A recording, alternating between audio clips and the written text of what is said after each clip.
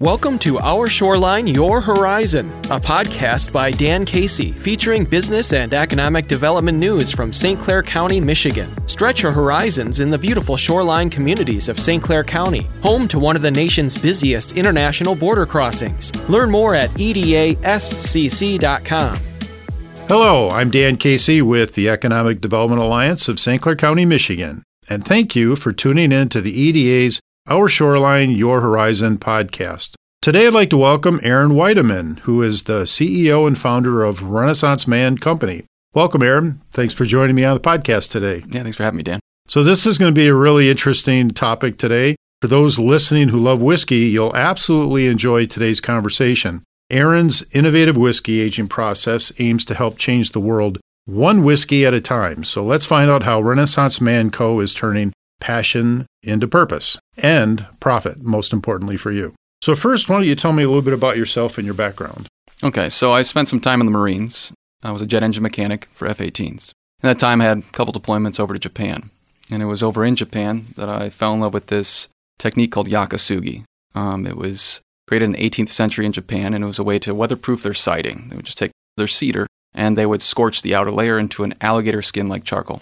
Okay. Anyways, it was absolutely beautiful. I fell in love. And so then after the Marine Corps service, I came back to Michigan and I got a degree in business finance and tried the office job life. It wasn't a good fit. So that's where I got my first taste of entrepreneurship, is I started doing woodworking in my garage to pass the time and documented it on Instagram with the process and the journey. Within about a year, it blew up into a global custom woodworking brand. And at that point, I was ready to expand into other businesses, which is where Renaissance Man comes from. I sat down with my longest friend, who's a biochemistry nerd and also a whiskey lover, and ultimately it came down to let's open a distillery.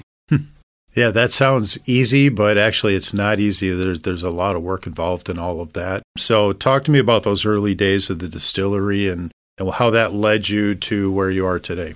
Well, the hardest part about opening a whiskey distillery is cost, for the extensive aging time that goes into making a whiskey mature. We did not have the capital or time to wait about 5 years before generating our first dollar of revenue. So we're looking for an innovative way to circumvent that. So through our curiosity, we came up with a hypothesis. With my expertise in wood fibers and how fire affects them, and his expertise in biochemistry, we came up with an idea, and we experimented with it. Through the first experiment, it was a success. Within 8 hours, we started seeing the whiskey change color and start to mature. And so then, to find out an unbiased tasting profile from someone that isn't us, because of course it's our baby, we're like, yeah, this is amazing. Of course you liked it.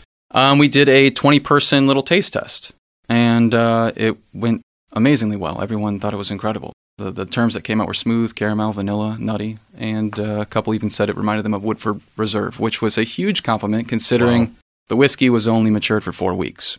Now, that was 18 months ago. So at this point, it's been a long journey of paperwork and investors and finding a place. The commercial real estate in the point right now is hell. So we got lucky to meet Dan Dooley, and that's how we got to the Wrigley Center. So now we're finally in the process of the regulatory stage of building and getting equipment and licensing and all that. So for those people that are listening that wonder, well, then how do you normally make whiskey if you're not using this innovative process? So can you just tell people how that process normally works? Yeah, so from the basics, it's grains with water that turns into a beer, and essentially that's distilled to distill. And then what comes out is a clear distillate. It is then put into a 53-gallon white oak barrel and sat for years. It's the process of the whiskey going in and out of the wood like a sponge from the changes in temperature that cause the whiskey to extract wood flavor and leave behind impurities in the charcoal that's on the inside of the barrel. So the longer that's in the barrel, the more evolutions it can go through and become mature. And the problem, if you want to call it that, with that process is that it uses an awful lot of wood. Yes. So that's a big issue that's coming up right now. 3 million barrels, about 3 million barrels a year are made for the bourbon industry. And it comes from mature white oak. A white oak takes 70 to 100 years to become mature. And in that time, it becomes at a mature state about 3 feet wide, some spanned farther than 4 feet wide, and they're 50 to 80 feet tall. But with that massive tree, they only get about 1.5 barrels out of each tree. And it's due to because the cooper is fighting leakage. So he has to use the straightest, best fibers. He can't use like knots or anything because that'll leak. And so that boils down to about 1.5 barrels per tree. Because of this and the increased demand for bourbon, we're running out of our resource. So like, for example, there's a survey, forestry survey in 2021, And 75% of the forests, white oak forests in America, are classified as mature, meaning they hinder the growth of new trees. And then 87% of those forests are producing zero saplings. So with the increase in bourbon demand, decrease in supply, we have an issue that's coming up here. However, with our invention, which is supposed to be the answer to this, uses 98% less trees in a fraction of the time. Yeah, so that sounds like the classic example of an innovation, right? And that's what entrepreneurs are known for. But you're going to have a lot of old-timers out there who have been probably drinking whiskey forever who are going to be doubtful of your process. So how do you win them over? Through proof of concept and awards. So ultimate goal for our business is to be a supplier of our invention to distilleries, wineries, and breweries all across the globe. Saves time, saves money for production costs because you don't have to wait as long and you don't need as big a facility to store, and it saves the resources. So to get to that point, we are combating 200 years of whiskey aging tradition here in America. So first things first is create a brand that's solely centered around this invention, which is our distillery tasting room. Create that brand, make it grow into a national brand so that we are something to be known of. And then enter into award competitions, which we've already done with a case scenario. We did an experiment. We took a really crappy white whiskey off the shelf, and we matured it with our invention for 8 weeks and entered it into an international spirits competition and took home an international silver medal for American whiskey. Now, it was an ultimate blind test because they had no idea, and so it validated the product for us and the industry. And we will continuously do that so that eventually those that are prejudiced because it's not real whiskey in their mind will just have to taste it. Yeah, so it's tough to break into that space. It's highly competitive. As you said, there's a lot of new product out there. I mean, every day that goes by, I hear of a new distillery popping up somewhere in Metro Detroit. And, globally, I can't imagine how many there are. So how do you think you're going to be able to distinguish yourself? I mean, the product's one thing, but people have to learn about the product in this massive marketplace of options. So how are you going to do that? Differentiation. First off, will be a luxury brand to begin with, because that differentiates us from the average right off from the get-go. With small batch, 1,500 bottle release every 3 months. So we have to live in that world, less competition to begin with. On top of that differentiation is our goal for assisting the community that we live in, or business lives in, and the sustainability aspect. On that point, you've got a couple of varieties that you're currently marketing. Is that correct? No, we're not currently on the shelves yet because we're still in the process of building a distillery at the Wrigley Center. Okay. So the most that we can do right now for those that are interested is they can go on the website and reserve a bottle for the first batch that will be released. Okay, that confused me. I looked at your Facebook page and I thought I saw a couple of bottles with labels on them. Then I assumed those were yours. Well, that was so the bottles with labels on them. That's our our mock-up for our product labeling. We're working on design as of right now. And the whiskey that's in there is just taking a white whiskey off the shelf and experimenting with maturations and variables, such like that. So when will people be able to start tasting? The goal is by the end of February, when the Wrigley Center opens up here in Port Huron. Okay. So tell me a little bit about that. How did that come about that you and Dan met and that you toured the space and decided that was the right fit for you? So we've been searching around for about 3 months for a space. And then I contacted the Underground here in Port Huron. And Can Chan sent our business plan to Dan, and then he reached out to us and said that we had to be in the space. So we scheduled a walkthrough, and a meet and greet, and went through all the numbers of his space and his goals for the community, and we just thought it was a perfect fit. Me being a vet, he'd be a vet, and how he wants to shape the community to thrive and become better is right on the same thing that we're trying to do. Okay. What is it about that space that excites you, though? Is it the location? Is it the fact that it's all going to be new? What's the opportunity there for you? Well, first off, it's a gorgeous space. Yeah. And I love the idea of a food hall, because then all the businesses are working together to build it up. So with it having 5 restaurants and 4-something bars and a retail shopping district and apartments up above, it seems like a really good place for a brand new business like my own to be able to lean and work together with other businesses that are starting up. We're all kind of working together. Yeah. And then the design aspect, as far as how it's going to look, was a perfect fit. Plus, us getting in so early, I was able to lean on my wife's architectural design because she's a commercial designer for commercial buildings. We were able to go through and shape it exactly how we want. Okay. Give it to Dan, and they implement it into their building plans that they're already still working on. Yeah. So.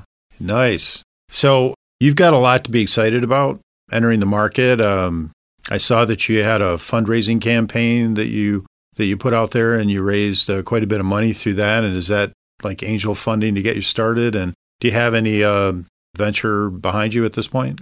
So we did a crowdfunding fundraiser on what is called WeFunder. It's a website where you can do the CF, and we mainly pushed it out to our friends and family. Okay. The goal was to increase their wealth with the growth of our company, because we're classified as a corporation. So have them own a little bit of the company as it grows. We raised $127,000, and it was fantastic. Great start to the business.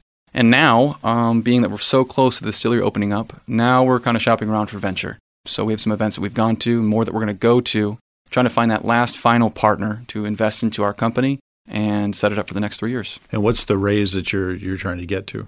Well, ultimately, all we need at this point would be $50,000 to seal the deal for the next 2 years. Okay. But if we can get that $250,000, then that means I can start hiring the management staff to make this thing really flourish. Okay.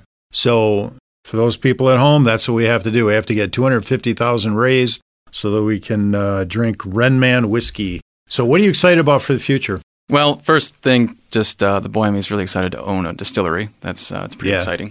But really, I'm looking forward to the opportunity to affect the community. I went to the city council meeting and saw, how Port Huron is doing, and we plan to deviate revenue from Renman to affect the community in any way that we can. Whether it's painting a building or planting a garden or building up the small business in our area, there are business resources in our capital, whether it be marketing or business structure, what have you. And that's what I'm most looking forward to, is causing change with the money that we raise. Yeah, and I get that from the research that was done leading up to today's interview. You seem like you take to heart the need to give back and to work with the community. And in this case, there's a lot of environmental benefits to the work that you're going to be doing. So obviously those things are really important to you and to the company. Well, I guess the motto behind Renman, why it was really created, is the idea of true profit. So when most companies think of profit, they think of monetary profit. $1 in, $2 out, that's profit. We want to apply that same concept to everything that we use. So for our natural resources, our trees, one tree allows us to make 32,000 bottles of whiskey. And we plant a tree for every 10 bottles we sell, which means one tree in, 3,200 trees out. We're profiting trees. Same thing with our human resource, which comes into the community development. So, that's what I'm most excited for, is to create this company that affects more than just the bottom line. Yeah, well, we really appreciate that. We want all of our businesses to be more socially conscious. So it's really, encouraging to hear that from you today. So last question, we're almost out of time, but I think people are going to want to know, how can they get a hold of your product? Mm-hmm. Will it be as simple as they have to go to the Wrigley Center initially, or are you going to set up distribution chains and so forth? So to start off, as of right now, they can reserve a bottle on our website. Okay. And we will get it to them every legal means possible. Here in Michigan, that would mean you have to stop in the distillery, or we can ship it to their local liquor store. Then once we're open, they can stop in at the tasting room, of course, and then as time goes on, through revenue generation, we will slowly branch out and distribute throughout Southeast Michigan and eventually the entirety of Michigan. What's the website address? RenmanDistilling.com. That's RenMan Distilling.com. You have it here first. That's what you have to do if you want to get some of this product and try it out. So once again, thank you for joining me on today's podcast. This has been really interesting. I appreciate it. Thank you. Yeah. And like yourself, my son was in the U.S. Marine Corps. So Semper Fi. Yeah. So I really appreciate, in fact, I got the hat at home to prove it. So I really appreciate your service to the country, and thank you. Thank you very much. Sure. That'll wrap up the podcast today. I'm Dan Casey with EDA of St. Clair County, and I hope you'll join me again for the next podcast of Our Shoreline, Your Horizon. Thanks for listening. To hear more, visit the podcast page at WGRT.com or find Our Shoreline, Your Horizon on your favorite podcast app.